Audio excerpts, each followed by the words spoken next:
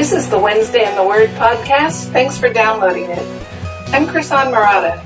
Today we're looking at Philippians chapter 2, verses 14 through 30. This is the 7th talk in our series on the book of Philippians. For links and lecture notes related to today's talk, please go to our website. You can find those at wednesdayintheword.com/Philippians7. Glad to have you along.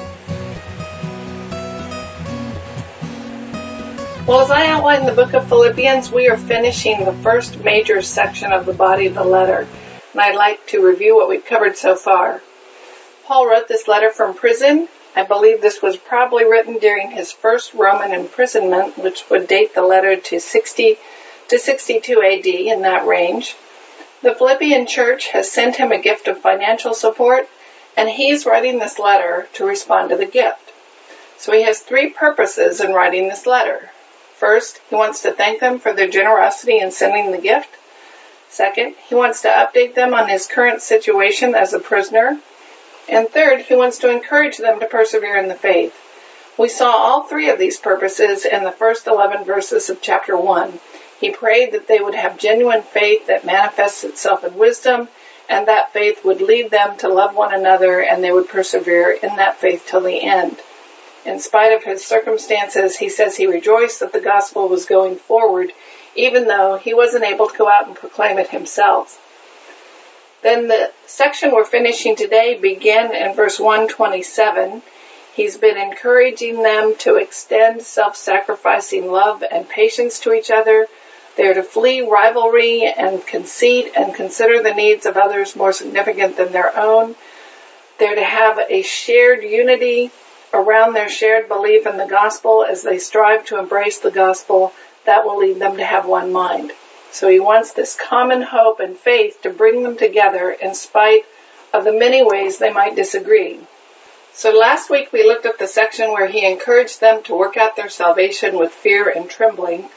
And we talked about the idea that he was not simply urging them to be nicer or behave better, but he's confronting them with the issue that embracing their salvation has implications for how they live and conduct themselves, and that he wants them to both take God seriously. Yes, he's a holy God and we are sinful, but also remember he's a compassionate and loving God who has done everything necessary to save us.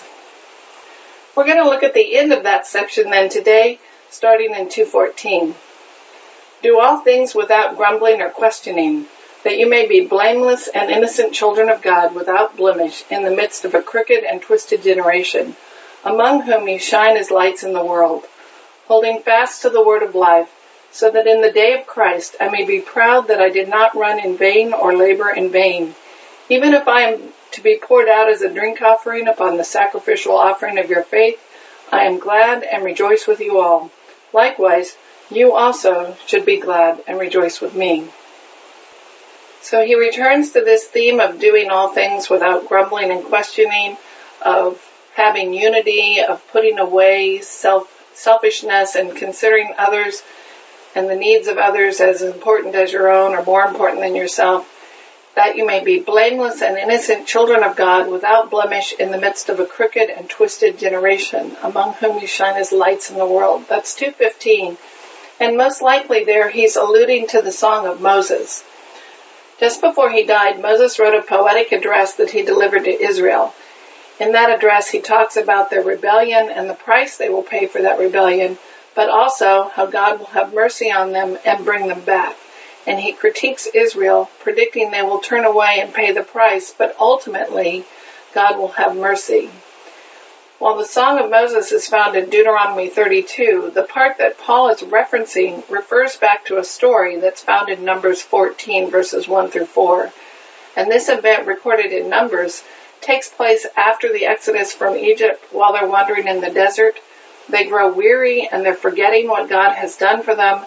They begin doubting the promises of God and they grumble against Moses and Aaron. So this is Numbers 14, 1 through 4. Then all the congregation raised a loud cry, and the people wept that night. And all the people of Israel grumbled against Moses and Aaron. The whole congregation said to them, "Would that we had died in the land of Egypt, or that we had died in this wilderness." Why is the Lord bringing us into this land to fall by the sword? Our wives and our little ones will become prey. Would it not be better for us to go back to Egypt? And they said to one another, let us choose a leader and go back to Egypt. Then later, when Moses writes this song, he refers back to this event. And speaking of Israel, he says in Deuteronomy 32:5, they have dealt corruptly with him. They are no longer his children because they are blemished. They are a crooked and twisted generation. So Paul says he wants the Philippians to be the opposite of the three things Moses says was true of the Israelites then. So Moses says the Israelites who grumbled in the wilderness forgot the promises of God. They were blemished, stained with their corruption, and they didn't faithfully follow God but turned away from him, and that was a stain on him. And Paul's saying the opposite. Unlike the ancient Israelites, he wants them to be without flaw and without blemish, to never forget what God has done for them in order to may be blameless and innocent. Moses says the rebellion of the Israelites showed that they were not the children of God. Paul says he wants the Philippians to show that they are the children of God by remaining faithful and persevering in their faith. Moses calls the Israelites a crooked and twisted generation, and Paul says that he wants the Philippians to be without blemish in the midst of a crooked and twisted generation. Since the Philippian church was largely a Gentile church, I'm not sure how much Paul would expect the Philippians to notice that he's borrowing the language of Moses, but at least he's exploring a similar idea, and whether they were familiar with that Old Testament story or not, they could get the point. Moses was charging the Israelites with being faithless. God brought them together to be his people, but they turn away, they grumble, they want to go back to Egypt, showing that they're not really his children. They were corrupt, perverse, and twisted, and stained by their lack of faith. Paul's encouraging the Philippians to be the opposite of that. He wants them to be genuine, not like Israel was then. He wants them to be sincere and true in their faith, to remain faithful and persevere until the end. The Israelites proved themselves not to be children of God, and Paul wants the Philippians to prove themselves to be the children of God by remaining steadfast in their faith. So he says, do all things without grumbling or questioning, so that you may be blameless and innocent, children of God without blemish in the midst of a crooked and twisted generation, among whom you shine as lights in the world, holding fast to the word of life, so that in the day of Christ may be proud that I did not run in vain or labor in vain. What would it mean for Paul to have run in vain? He's been preaching the gospel to the Philippian church, but what if on the day when Christ returns, the day when he returns to judge everything, it turns out the Philippian church has abandoned the faith? Then we could say Paul's preaching would have been in vain. If they turn away, if they grumble, if they dispute, then we would say their faith was blemished, they did not hold fast to the word of life, and then Paul's efforts were for nothing. Note again this connection between how they treat each other and what they believe. This idea of abandoning, grumbling, and disputing is tied to holding fast to the word of life, and we've been seeing this idea throughout the letter, and here it is again. If indeed they live out their faith this way, they will shine like stars in the midst of a crooked and perverse generation. I think 2:17 and 18 are the bridge and the transition into the next section, which concludes chapter 2, where he says, even if I am to be poured out as a drink offering upon the sacrificial offering of your faith, I am glad and rejoice with you all. Likewise, you also should be glad and rejoice with me. What does it mean for Paul to be poured out as a drink offering upon the sacrifice and service of faith? There's a couple of options here. It could mean the same thing as running in vain. He could be saying, on the day when Christ returns, I don't want to find out that my preaching has been for nothing, that I was poured out as a sacrifice for your faith, but it bore no fruit. Grammatically and structurally, that makes a kind of sense. But the problem with this option is he goes on to say that he rejoices in this, and he wants them to rejoice as well. Well, that doesn't make sense. It would be a tragedy if the Philippian church turned away from the faith and Paul's preaching were for nothing, and I don't think that would be any cause for rejoicing. So the other option, which makes more sense to me, is that being poured out as a drink offering has the opposite effect. They truly do believe. They truly did embrace the faith. So Paul's preaching his being beaten and jailed and suffering to bring them the gospel while he was in Philippi was not in vain. A drink offering, as I understand it, was an offering that was poured out alongside the main sacrifice. So there's a sense in which he suffered many trials to establish their church and teach them in the faith. And you could say those sufferings, those trials, the beatings, the being jailed and such that he endured was him being poured out as a drink offering. So I think he's saying something like this: on the day when Christ returns, I don't want to find out that my preaching to you has been in vain. But if indeed I have not been running in vain, my work is like a drink offering being poured out alongside the sacrifice of your faith offered to God, then I rejoice with you. I rejoice in my sufferings if indeed they turned out to help you in the faith. I like that option much better than our first option, but there is a third option. He might mean even if I die. He could be saying, here I am imprisoned in Rome. I don't know yet what my verdict will be. If in fact I am executed, if I am put to death for preaching the gospel, I will still rejoice because I have helped you in the faith and I want you to rejoice as well. So he could be saying, on the day when Christ returns, I don't want to find out that my preaching to you has been in vain. But if indeed I have not been running in vain and you persevere in the faith, yet I am executed in the process, and in that sense I've been poured out as a drink offering, then I rejoice and you should rejoice with me. So in option 3, the drink offering is not just Paul's ministry, but his very life. Either of those are likely, either of those are possible. I kind of lean toward the second, but with either of the last two, Paul's rejoicing at the genuine faith he sees in the Philippian church. If his ministry has been part of bringing them to genuine faith, then he rejoices and he wants them to rejoice with him. Perhaps there's this added idea that even if his ministry results in his death, there is still cause to rejoice. And it is speaking of his ministry then that transitions into the next paragraph. Look at 2:19 to the end. I hope in the Lord Jesus to send Timothy to you, so that I too may be cheered by news of you. For I have no one like him who will be genuinely concerned for your welfare. For they all seek their own interests, not those of Jesus Christ. But you know Timothy's proven worth, how as a son with a father he has served me in the gospel. I hope therefore to send him just as soon as I see how it will go with me, and I trust in the Lord that shortly I myself will come also. I have thought it necessary to send to you Epaphroditus, my brother and fellow worker and fellow soldier, and your messenger and minister to my need. For he has been longing for you and has been distressed because you heard that he was ill. Indeed, he was ill, near to death, but God had mercy on him, and not only on him, but on me also, lest I should have sorrow upon sorrow. I am the more eager to send him, therefore, that you may rejoice at seeing him again, and that I may be less anxious. So receive him in the Lord with all joy and honor such men, for he nearly died for the work of Christ, risking his life to complete what was lacking in your service to me. So you'll remember that Paul is under arrest as he's writing this letter. He's under house arrest in Rome and he cannot visit them.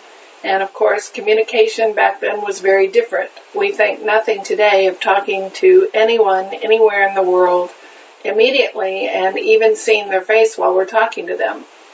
But in Paul's day, contact happened as people traveled back and forth and brought news, and traveling took weeks and weeks and weeks, and so news traveled slowly. So we see in Paul's comments here 3 different ways he hopes to communicate with the Philippians. The first way he wants to communicate with them, at least chronologically, is by sending Epaphroditus to them with this letter. We know from Colossians 4 that Epaphroditus, who's also called Epaphras, is from Colossians, but he appears to have been living and working in Philippi for a while. And we know from Philippians 4:18 that he is the person that brought the financial gift from the Philippian church to Paul. The plan was for him to stay with Paul for a while and help him, but when he arrived, Epaphroditus got very sick and almost died. So news of this has probably trickled back into Philippi, and he's longing to see his family and friends again and reassure them that he is all right, that even though they've heard news of his illness, he has recovered and he doesn't want them to worry. So Paul is sending Epaphroditus back to the Philippians with this letter, and they will rejoice when they have him back, and everyone will have one less thing to worry about. Paul commends Epaphroditus to them. So receive him in the Lord with all joy and honor such men, for he nearly died for the work of Christ, risking his life to complete what was lacking in your service to me. That's 2:29 and 30. I want to talk about that last phrase, risking his life to complete what was lacking in your service to me.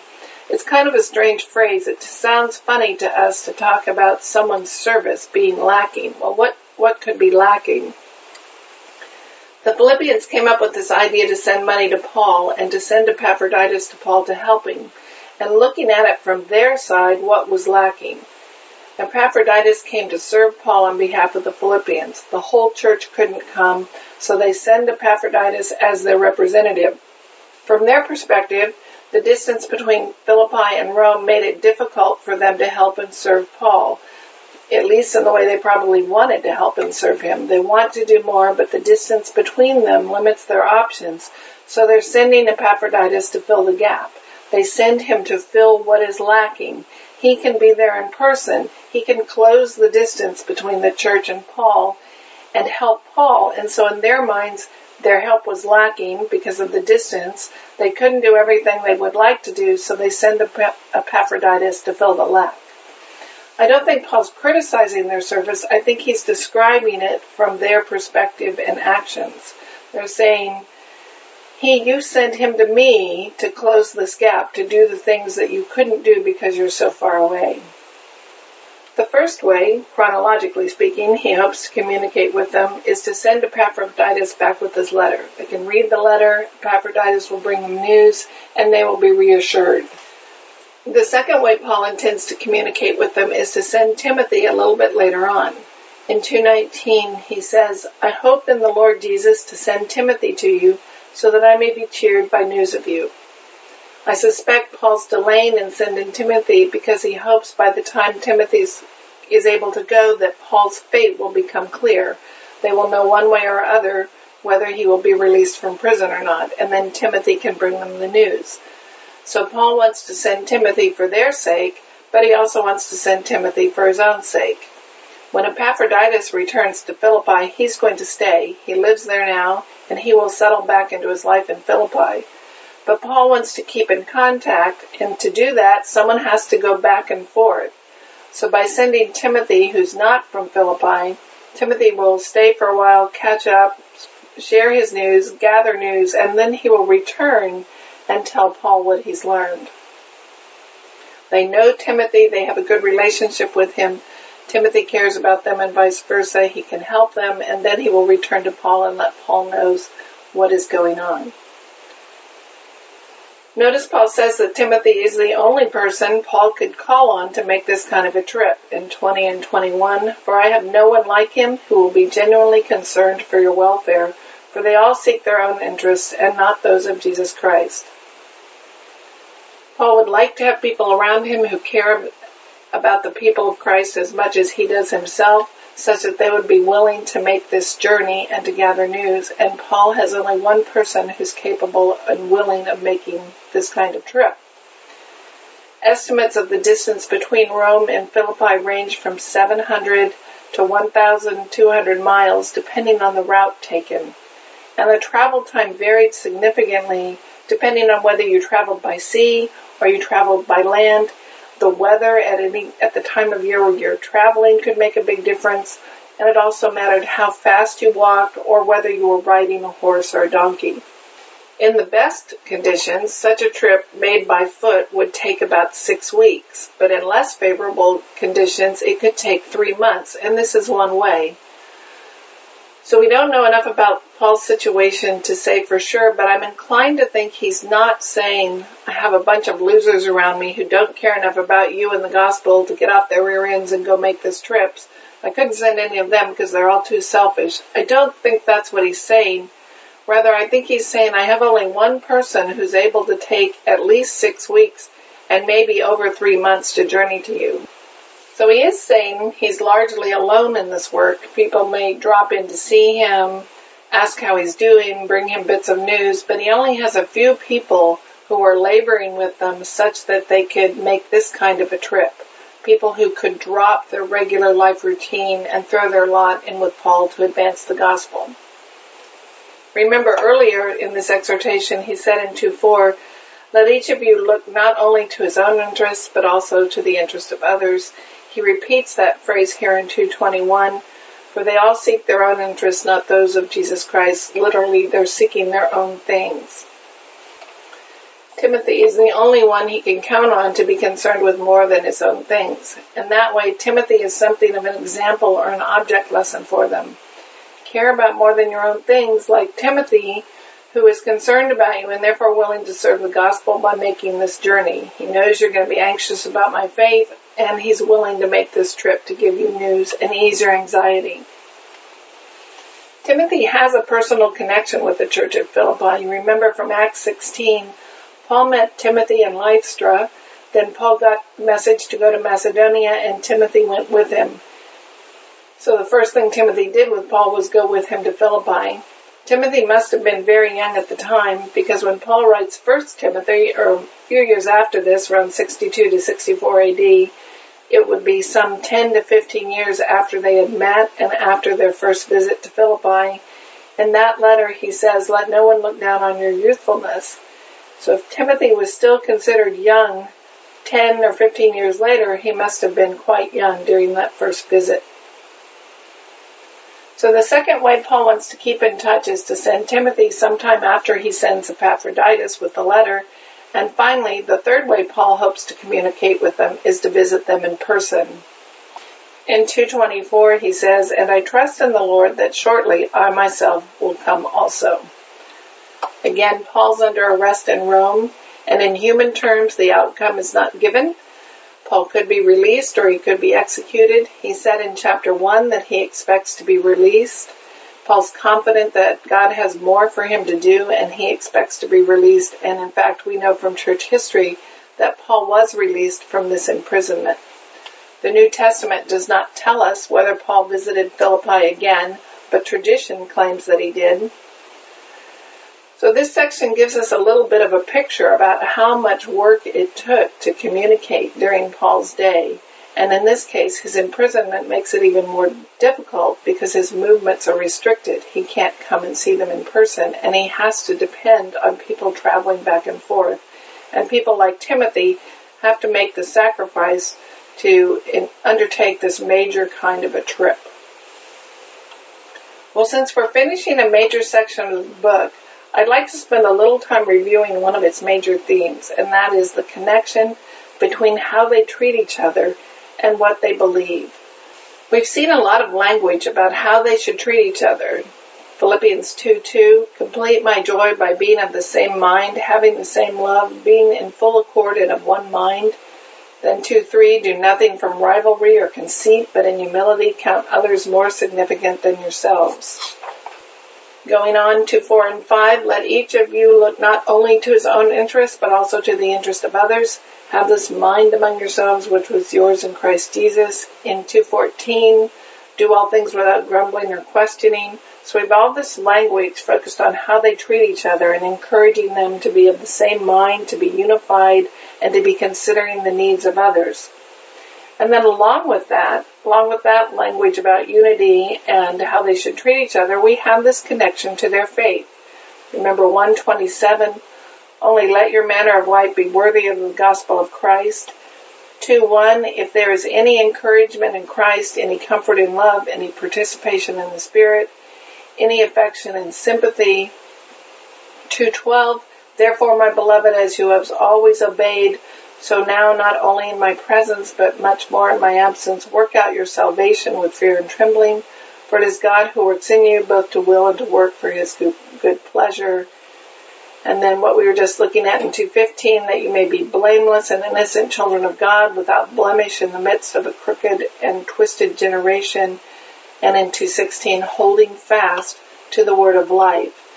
So we have this language running through side by side with the language of how they should treat each other, this language of persevering in faith, of living their life in a manner worthy of the gospel, of holding fast to the word of life, of working out their salvation.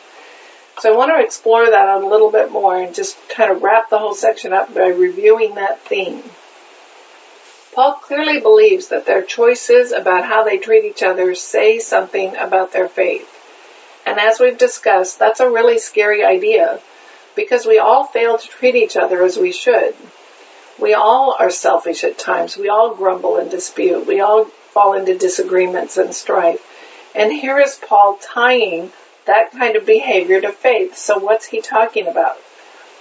We know that we are saved by grace through faith in Christ alone. And we know our salvation is not dependent on how well we perform or how well we keep the law or how quickly or slowly we progress toward maturity.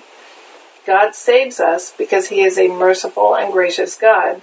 In spite of the fact that we're sinners, He saves us because of the atoning sacrifice of His Son, Jesus Christ. Well, then we come to all these passages like this, and there are many others in Scripture, the letter of James perhaps being the most well-known, and we see this connection between what we believe and how we live. Well, if the connection is not earning your salvation or keeping your salvation, what's the connection? This connection is important to understand because it's one of the great themes of Scripture. It shows up in so many passages. Perhaps the most well-known are the passages that talk about God using the circumstances of our lives to test our faith and prove that our faith is the real deal. God puts us in situations where we're faced with a choice, where we must confront those questions of what am I counting on? What am I hoping for? Who do I trust? Where do I think I will find life and blessing and goodness? Will I find life in the promises of the gospel, or will I find life in the promises of the world? Where am I going to place my hope and my trust? Am I going to trust my own resources, my own intelligence or physical ability, or am I going to place my trust in the hope of the gospel? What do I think really matters? How I live my life reveals how I answer those questions. When I'm faced with situations like how will I spend my money? Will I give it away or not? Will I spend it on this or that? How will I spend my time? How will I treat my family? How do I treat my coworkers? What am I going to teach my children? Will I seek revenge when I'm hurt or harmed, or will I turn the other cheek? Will I snap back in anger, or will I demand my own way? All those choices, big or small, reveal something about my faith or my lack of it, and that's what Paul's encouraging them to consider. Let your manner of life be worthy of the gospel of Christ. Live your life in such a way that it's clear you believe the gospel. Faith makes a difference. It shouldn't be my last resort of the kind of, okay, God, I've tried everything else. Let's see if you can get me out of this jam. That's not what we want to be about. Rather, faith should be the guiding principle of our lives, what Jesus calls hungering and thirsting after righteousness. As we go through life, we're going to face situation after situation where we have to choose God's way or the world's way, where we're faced with a decision or a choice, something we must either say or not say, and we have to choose God's way or my way. Situations force me to confront the question, what do I really believe and who am I really counting on? Do I believe God is trustworthy? Do I believe the gospel is true because here and now it matters because I have a choice to make? Ultimately, we all face the problem that God has opened our eyes and the world looks different now. We have seen and marveled at the great promises of holiness and the inheritance of the kingdom of God, and we long for that. We want to be that kind of person, worthy, unblemished, a light in the dark, and yet we're sinful. So no, our salvation is not dependent on our choices in the sense that we're in trouble if we don't choose the right thing, but the state of our maturity is revealed by our choices. Do we strive for righteousness? Do we grieve when we fail? Those are marks of faith. Those are signs of faith. Maybe it hasn't reached full maturity yet, but it is still faith. When someone hurts me, I have to face in earnest what the gospel says about forgiveness. When I've lost my job and finances are scarce, I have to face the question of what it means to trust God and what I'm trusting Him for. It can be a really painful process, but it's a valuable one. Because we can't merely say we believe, we must live as if we believe. So the Philippians are facing the external pressures of persecution and harassment from their Roman neighbors. They're also facing the internal pressure of conflict and disputes. They aren't getting along with each other. And Paul's saying these are the circumstances in which you must work out your salvation. The gospel tells you that sooner or later your persecutors will fail, but God is not going to fail you. The gospel tells you that you share a common hope and a common inheritance with your fellow believer, that you're following the same Lord and you're in this together. If you believe those things are true, and you should, because the gospel says they are, then you will come to act as if they are true. If you're willing to embrace this gospel as true, then you will come to know that Jesus has shown us what real self-sacrifice and compassion looks like. This is why Paul can start a sentence with do all things without grumbling or disputing, and then end it with so that in the day of Christ I will have reason to glory because I did not run in vain. He's saying if you've embraced the gospel such that your life changes, your choices change, your values and actions change, then I have not run in vain. But if you only give lip service to the gospel and then when it matters you say, no, I don't want to do that, and you run back to the world, then I've run in vain. True, we are sinners and we're going to struggle. We're going to make mistakes. We're going to act wisely at times and we're going to act unwisely and selfishly at times. But the real question is, what's my ultimate goal? Bottom line, am I striving for righteousness and grieving when I miss it, or am I cavalier about it and I just want the ways of the world? Paul encourages them to get along with each other because the gospel has things to say about how we treat each other. And right now that's the challenge they're facing. Certainly we're going to fail. Life will be messy. It's a journey. And the promise of the gospel is that we will eventually cross the finish line by the grace of God and the blood of Christ. Let me see if I can wrap this up by giving you an example from other scriptures. During the upper room discourse, Jesus says in John 14:15, if you love me, you will keep my commandments. It seems to me that Jesus is making the same sort of connection between faith and works, or faith and lifestyle, that we've been talking about here in Philippians. But at first reading, this is a really scary thing to say.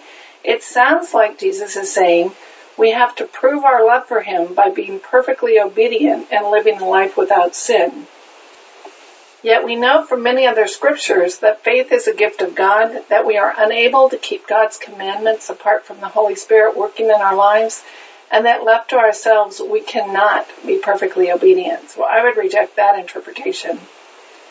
Others have interpreted John 14:15 to be saying, if you love me, I will make you the kind of person who keeps my commandments, such that this statement is a future promise. Well, that idea has a lot to recommend it, and I do believe part of the journey of faith is the process of Jesus making us the kind of people who will eventually be able to keep his commandments. I do think that is true, but I don't think that is his point in the upper room discourse. It is true that while I struggle today, my great hope is that ultimately I will be rescued from sin. That idea is clearly taught elsewhere in Scripture, but it doesn't work in the context of John 14. I don't want to get too deep in the passage, but let me just say that in this context, Jesus uses some very pointed language. He seems to be saying, this is how you identify those who love me. For instance, he goes on to say in 14:21, this is John 14:21, he who has my commandments and keeps them, he it is who loves me, and he who loves me shall be loved by my Father, and I will love him and will disclose myself to him. Well, that order seems pretty clear. It is the one who has my commandments and keeps them that loves me, and my Father loves him, and I love him and will disclose myself to him. And then he also says in 14:23 and 24, if anyone loves me, he will keep my word, and the Father will love him, and we will come to him and make our abode with him. He who does not love me does not keep my words, and the words which you hear is not mine, but the Father's who sent me. Again, all this language suggests that this is how you identify the ones who love Jesus and the ones you don't. And then he goes on to talk about how we must remain in his love. In John 15:10, he says, if you keep my commandments, you will abide in my love, just as I have kept my Father's commandments and abide in his love. This verse implies that if you don't keep my commandments, you will not remain or abide in my love. So in light of all that, I don't think it works in the context to claim that Jesus is saying, if you love me, one day in the future I will make you the kind of person who keeps my commandments. He's talking about now, something in our present experience now. Somehow to be a disciple of Jesus requires us to keep his commandments. So we've ruled out two interpretations. He's not saying you must be perfectly obedient to earn your salvation by keeping my commandments. And he's not saying here, one day I will make you the kind of person who can keep my commandments. But I would argue there is a third way to understand this verse, and it is the connection that we have seen in Philippians. So he's not saying if you love me, you will be perfectly obedient and without sin. And he's not saying if you love me, I will make you perfectly obedient one day. Rather, he's describing this connection between faith and lifestyle that we've been talking about all along in Philippians so far. First, let's start with this idea, if you love me. What does it mean to love Jesus? If we went verse by verse through the Upper Room Discourse, you'd see that Jesus is contrasting those who love him and those who hate him. Love is not so much warm, worshipful feelings about him, though we may have those feelings. He sets up these contrasts, and as we go through them, we quickly see that to love Jesus is not to be one who hates and rejects him. I don't reject him, I embrace him. I do not doubt him, rather I trust him. I do not think he's just an ancient misguided prophet, rather I see him as the one who can save me, forgive me, and grant me eternal life. I long to be rescued in the way he has promised to rescue me. I think he has told me the truth about God and life and death and reality, and I believe him, and that's what it means to love him. And the opposite of that is hating him. To love him then means to hold fast to him, to see him as good and right and true and want to follow him, to see him as having a rescue that I very much need, and he is the only one who is able to provide. So I don't reject and hate what Jesus is all about. Rather, I embrace what he is all about. And as Jesus describes it, there's no middle spot. There are only two kinds of people, those who love Jesus and those who hate him. What is it then that is true of those who do not hate Jesus but rather love him? He says they keep his commandments. The ones who don't hate Jesus but love him are the ones who keep his commandments. Now, at first reading, this sounds very hard and very demanding. He says, if you love me, you will keep my commandments, and yet I know that I'm a sinner. I know that I break the commandments of Jesus every day, and I'm not saying that glibly. It is a source of great sorrow and grief to me, and I am very aware that I am not what I ought to be. And I suspect you understand yourself the same way. The fact is, I am a sinner, and I know it. If Jesus is truly saying that I prove my love for him by the quality of my sinless obedience, then I am in big trouble. I don't think he's saying that. Rather, I think the key to understanding what Jesus is saying here is the very idea we've been discussing all along in Philippians. He's saying, if you love me, if you're my disciple, you will confront these choices in your life. Being a follower of Jesus is not an abstract principle. It has teeth. Being a follower of Jesus means life is going to confront you with questions and challenges and issues where you will have to wrestle with what it means to follow him in this specific situation. And those who love him will strive to choose according to the ways of God and not the ways of the world. Faith matters. It makes a difference in the way we live our lives. Not that we have to be perfectly obedient, but the overall tone of our lives is that we are seeking the things of God. Let me take you to one more example, and hopefully this will bring it home and make it clear. Jesus said in Matthew 10:32 and 33, everyone therefore who shall confess me before men, I shall also confess him before my Father who is in heaven. But whoever shall deny me before men, I will also deny him before my Father who is in heaven. Now that's pretty clear, and I find this a very helpful example in making all this connection make sense, because of the example we have in the Apostle Peter. In a key and crucial moment, Peter denied Christ. Jesus had been betrayed by Judas, he's been arrested, he's hauled before the court, and the events that are going to lead to the cross have been set in motion. If there was ever a time for the followers of Jesus to stand up and be counted, you would think that was it. If there was ever a time to say, I'm with him, I support him, it would be then when he was staring down the cross. And yet what does Peter do? He denies that he even knows Jesus 3 times. And I would argue that what Peter did in principle is exactly what Jesus says, if you do that, I will deny you before the Father. And yet, we know that Jesus does not deny Peter before the Father. After the resurrection, Jesus meets Peter face to face. He embraces him, forgives him, and commissions Peter to carry the gospel message to the world. The fact that Peter actually failed to confess Jesus before men and actually denied Jesus before men was evidence that at that moment in his life, Peter was fearful and weak and sinful. But it was only a step on the road. Ultimately, we know that Peter did confess Jesus before men. We know that he was jailed and beaten and eventually martyred rather than deny Jesus. So it's not the case that believers will perfectly and courageously always keep Jesus' commandments, but if we love him, we will ultimately choose to follow him and our lives will show it. We will, as Paul says in Philippians, hold fast to the word of life.